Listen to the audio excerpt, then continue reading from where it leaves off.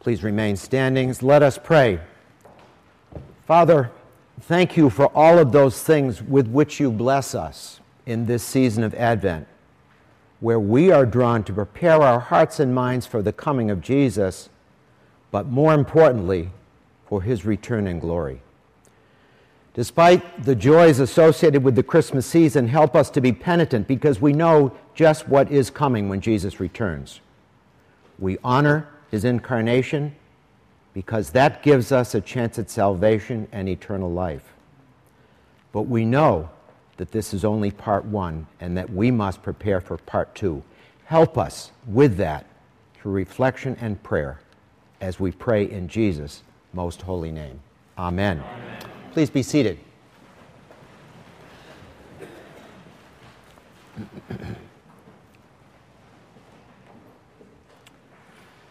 The gospel reading for today fits Advent perfectly because it has our Lord speaking quite clearly about his return.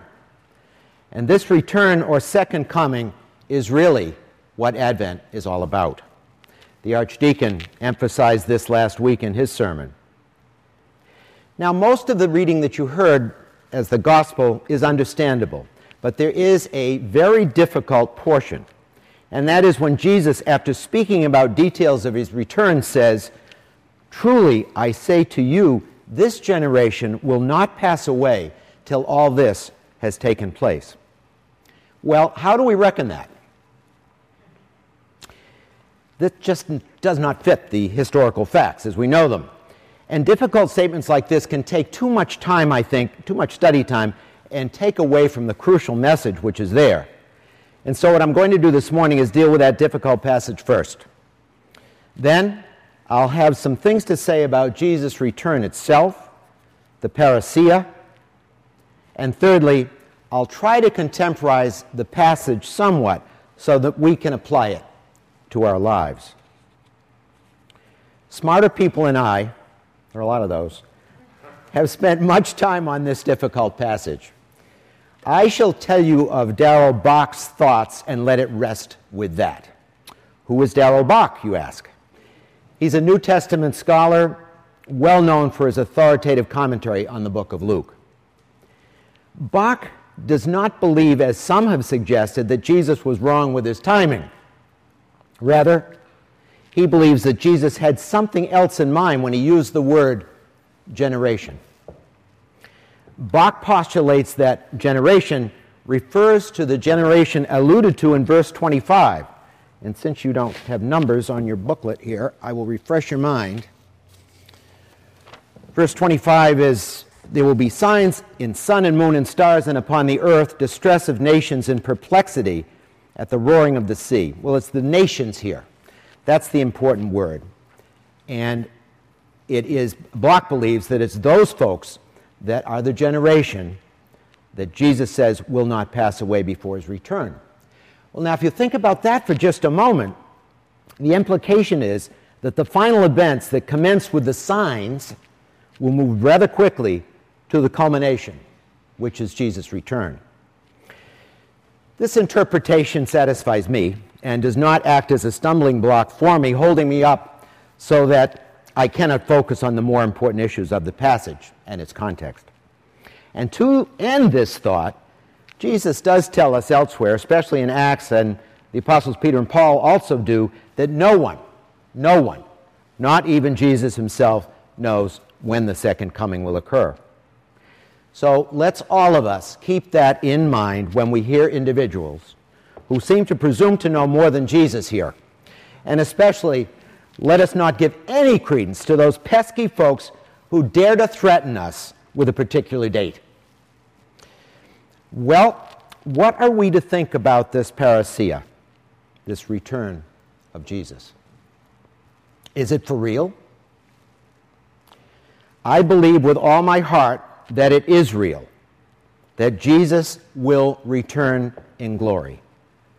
And I am convinced that it will be a welcome and a happy time for those who have chosen Jesus as their Lord and King.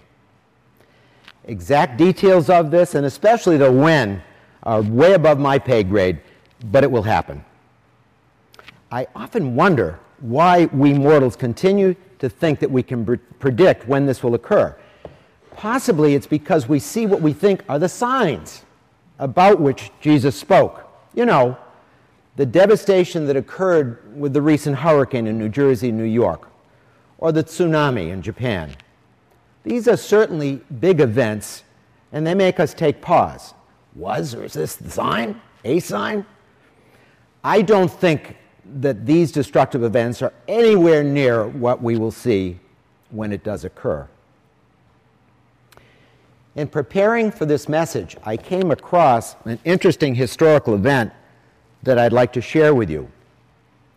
It's a good example of how humanity has a tendency to misread, misunderstand, or just ignore signs.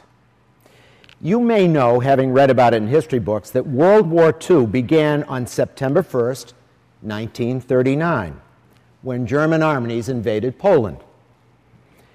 Hitler's original plan, however, was for that invasion to begin a week before, on August 26th.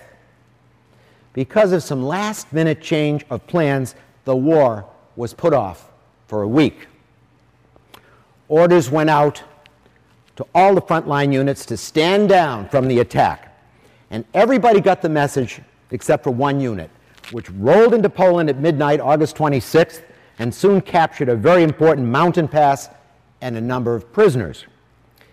When the unit commander phoned his headquarters, I'm sure boastfully, to tell them of his success, they told him of the change of plans. So the battlefield commander released his prisoners. This is so Germanic, having lived in Germany for 3 years. Turned around and led his soldiers back into Germany. Now, I may be dull sometimes, but I think that if I were one of the leaders of Poland at that time, I might have come to a conclusion that something was in the air. But the Polish government let the incident pass and was caught completely unaware and unprepared when the Nazis finally did invade on September 1st. They were not ready because they did not read the signs. That's not to say that we may not overread the signs and err in that direction as well. Remember, when we do become impatient thinking about Jesus' return, we must remember that the timetable for this is only the Lord's. And I will refer you to, so beautifully written in 2 Peter, the Lord is not slow in keeping his promise, as some understand slowness. He is patient with you, not wanting anyone to perish, but everyone to come to repentance. So let's remember that. What do we see happening when Jesus returns? What is so unique about the parousia? I shall not dwell on the heavenly or even earthly cataclysms, but rather on how Jesus might present himself. Hebrews 9:28 has been helpful to me in the past, and I again will urge you all to immerse yourselves repeatedly in Hebrews. The connection between Old and New Testament is the best there in all books of the Bible.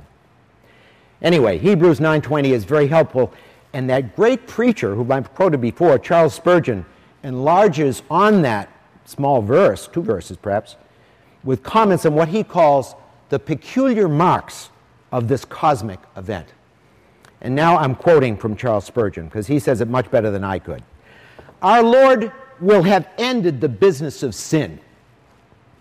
He has so taken it away from his people and so effectually borne its penalty that he will have nothing to do with it at his second coming. He will present no sin offering, for he will have utterly put sin away. Our Lord will then complete the salvation of his people. They will be finally and perfectly saved and will in every respect enjoy the fullness of that salvation. He comes not to bear the result of our transgressions, that's done, but to bring the result of his obedience, not to remove our condemnation, but to perfect our salvation. Thank you, Charles Spurgeon. But this will not occur for everyone. Anyone who is blinded by idolatry of any kind or by unconfessed sin will not see him. Jesus shall appear as a terrible judge and nothing more for those folks. Well, now, how do we handle all this as Christ followers? I think that to be prepared, we have to be repaired. If we, any of us, have yet to truly accept Jesus Christ as our Lord and Savior, we had better get about the business of doing that. And remember, from previous messages from this person, me, accepting Jesus leads to our acceptance by God. This is our justification. Paul tells us all about this in Romans chapter 3. As another book you better read all the time. Where only by God's grace are we justified. There's nothing we can do. That indeed then is step one of the repair process. And when we do that, the Holy Spirit, thank God, opens our eyes. We're given a glimpse of eternity and we begin to yearn for it. Now, I do believe that most, if not all of us here, are beyond the justification phase. And so we are in the yearning process, or phase. We've responded to God's love for us by changing our behavior so that it is, sometimes anyway, consonant with advice that St. Paul gives us in so many of his letters. Consider Philippians 4:8, where Paul tells us in our lives to think on whatever is noble, whatever is right, whatever is pure, whatever is lovely, whatever is admirable. If we fail at this some of the time, as I certainly do, then we know that God is more than ready to accept our coming to him, to confess, so long as we are penitent. So this is really what we are to do in our reparation. And I pray that our daily lives, where we read even a snippet of Scripture every day, and everybody's got to be doing that, and where we practice the presence of God in prayer, as Bob Cummins told us 2 weeks ago. Bob, there he is. This will change us, I hope, so that we're always approaching more and more the way that our Lord would have us be. Okay, where are we? We've taken care of Jesus' statement regarding the timing of his return. We just do not know and are not to know when that will be. But we can be certain that his return will be a glorious event for all of us who follow Jesus in this life, and we can look forward to it with great expectation. And finally, we must amend our behavior, be repaired as we prepare, having been justified and having started the movement toward greater holiness, what theologians call sanctification. You know, honestly, I think we should be pleased that we have a breather here. The signs, to me anyway, do not appear to point to an imminent return. And I am pretty comfortable with the mystery of the whole thing. But are we ready? Or should I say, are we as ready as we can be? Certainly not. So get with the repair and the prepare and be expectant. As we're told more than once in Scripture, he will come like a thief in the night. We would never welcome a thief in the night, or in the day either, for that matter. But the return of Christ will be so glorious that we will fall on our faces in awe. So after all this going back and forth, it's coming, it's not coming, all I can say is, come quickly, Lord Jesus. Amen.